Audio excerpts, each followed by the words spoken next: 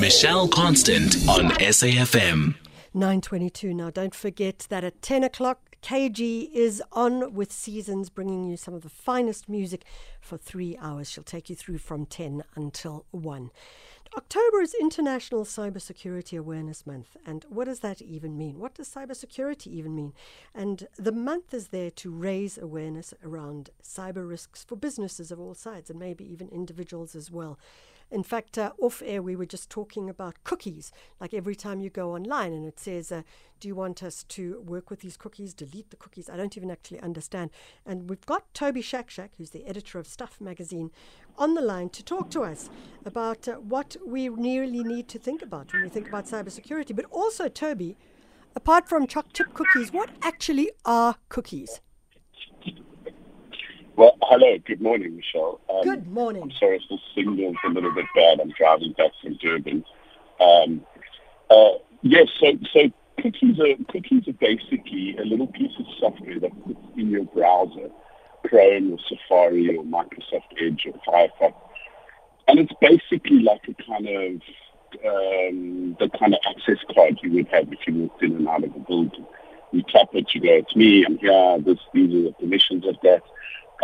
But it works very much in other ways. So a little cookie is if you log on to Gmail and you've saved it so that you don't have to log on, it will log you on for you.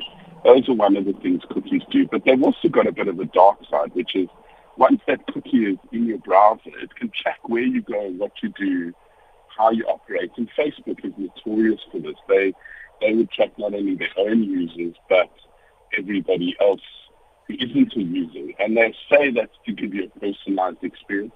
But actually, cookies are one of the means of production, as it were, or the means of control for surveillance capitalism. So you're basically giving permission for these massive software companies, a lot of them are advertising networks, digital advertising networks, to say, half of all the money that goes into these digital advertising networks probably goes to middlemen. It doesn't go to the end recipient. So if you're a website like Stuff Studios, we no longer call ourselves magazine, by the way, because we've outgrown the magazine that we started. We still have it, we still will have it, but we are a digital publication. If you go to our website, the advertising that you see that comes through one of those networks, at least half of it's getting sucked up by the system. So cookies started out as a good thing, but they're actually a very bad thing these days because they allow big companies like Google and Facebook to track you wherever you go.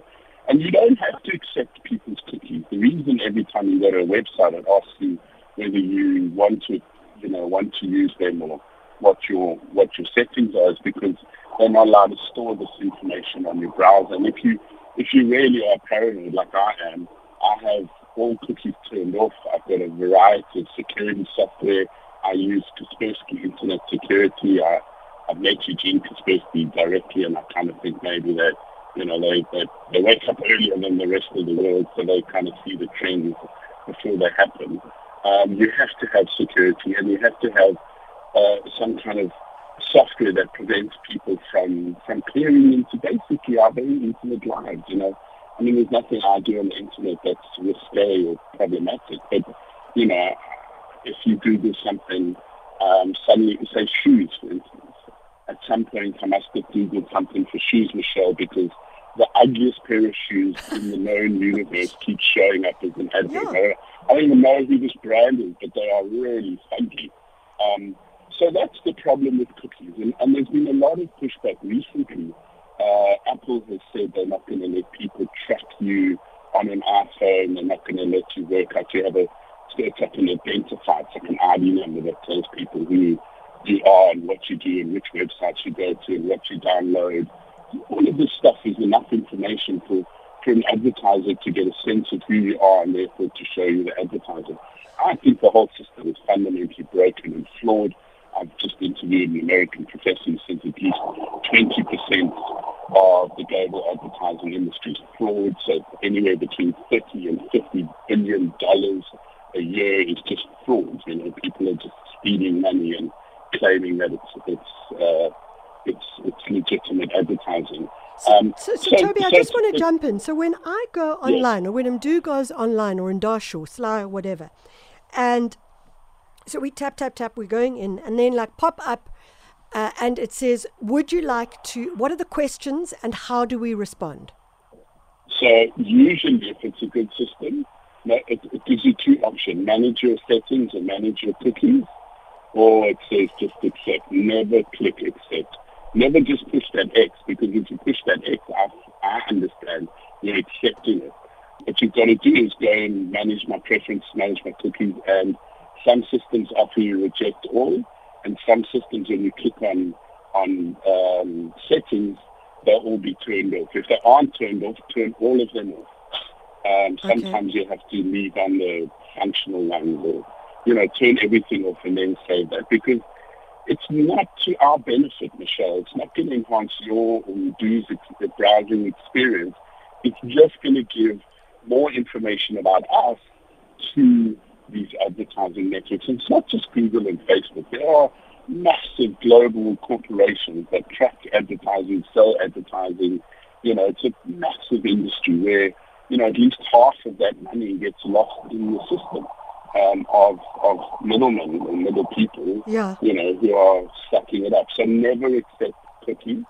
And the thing about cybersecurity, to call it cybersecurity is about as silly as calling it gender-based violence or women's rights. It should be conscious in our minds all the time. These are two, really important subjects that have really become conscious for everybody now. You can't look away from gender-based violence, and nor should you from cybersecurity. And it is the single most important thing people have to learn. And it's funny because as South Africans, we get so paranoid about our home security, our car security. Yeah. And the knowledge that I've used for 20 years is you buy a house, you buy the house and you walk in and the doors are unlocked and there's no electric fence and there's no beams and there's no, giant Rottweiler.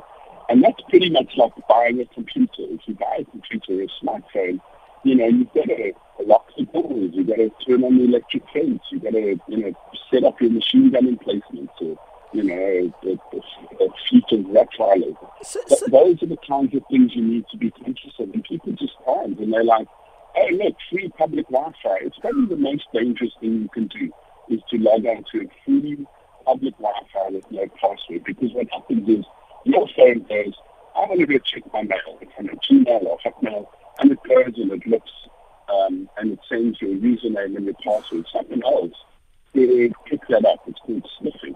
So it's not the network, it's the other people on it. And that's what, cyber criminals do. They go to Starbucks or McDonald's or, shopping mall, and they wait for other people to log on, and they sniff that traffic and they get your information, and then they can pretend to be you and change your bank details or change something else, and the verification gets sent to your email. That's how they get into it, or to your WhatsApp, and it happens a lot. It happened to the communication minister, the previous one, Stella and the Benny Abrams. So everybody's going to be conscious all the time. You can never let your guard down about cybersecurity. So Toby, if you kind of, now I am, of course, like now thinking paranoidly of the times that I might have accepted cookies. Can I go onto my computer and delete cookies?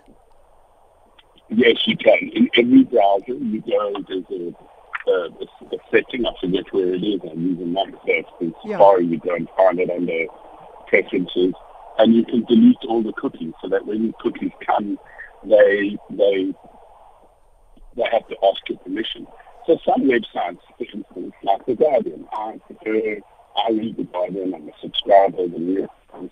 I look through their settings and I agree to them, because I don't agree to take my information and sell it to someone else, but I do say, you do know who I am, save the settings so the next time I come, you recognize it's me. I don't have to log in, which stories I prefer to read, etc., etc. So some websites are a little bit more benign, but generally most websites, it's not in our best interest. Somehow the computer industry and the internet industry managed to convince us that giving them copious amounts of our personal data, which benefits us zero, is in our best interest. It isn't. This is information that somebody else takes about us and sells it. They monetize it. They don't pay us the money. They keep saying Facebook, Mark Zuckerberg's famous line of defense is, you give people this amazing service for free just by showing them advertising. Well, not really. It's a bit more dangerous than that, and we'll come to the name change in a minute. So Toby, we need to push, but we've got a question from one of our listeners. So I'm going. Good morning, Michelle, and good morning to all the SAFM listeners. Happy voter weekend. Just wanted to find out if a website tells you that you have to accept the cookies in order to continue searching on a particular website. Is that fair or is that right? Should a person continue? Thank you. This is Olisa Gump. Olisa, I must say, I think that's a brilliant question. What happens, Toby, if it says you have to accept the cookies? Then you say, depends what website it is. I mean, if it's a website you could find other information from, like, I wouldn't bother. You know, like it's basically strong-arming you into doing something you may not be happy with doing. If you don't accept our cookies, you can't use it. Now, Facebook tried that earlier this year with the WhatsApp service terms and conditions. There was a massive pushback. Other messaging services like Telegram got hundreds of millions of users as a result. Okay, we're going to leave it there. It's not a great line at all, Toby, but we want you to drive safely along the road as you come from KwaZulu-Natal to Gauteng. That's Toby SHAPSHAK. He's the editor of Stuff, which is digital, online. And as he says, great question. If it says you have to accept the cookies, well, then you need to move on and try and find another website, because you do not have to accept cookies. And I didn't even know that. So I must say, I'm like appalling like that. But when he says that a cookie is basically like an access card, it's a bit like giving someone the key to your front door and saying, come on in. Food's in the fridge. There's Netflix on TV. Just come on in and have a great time.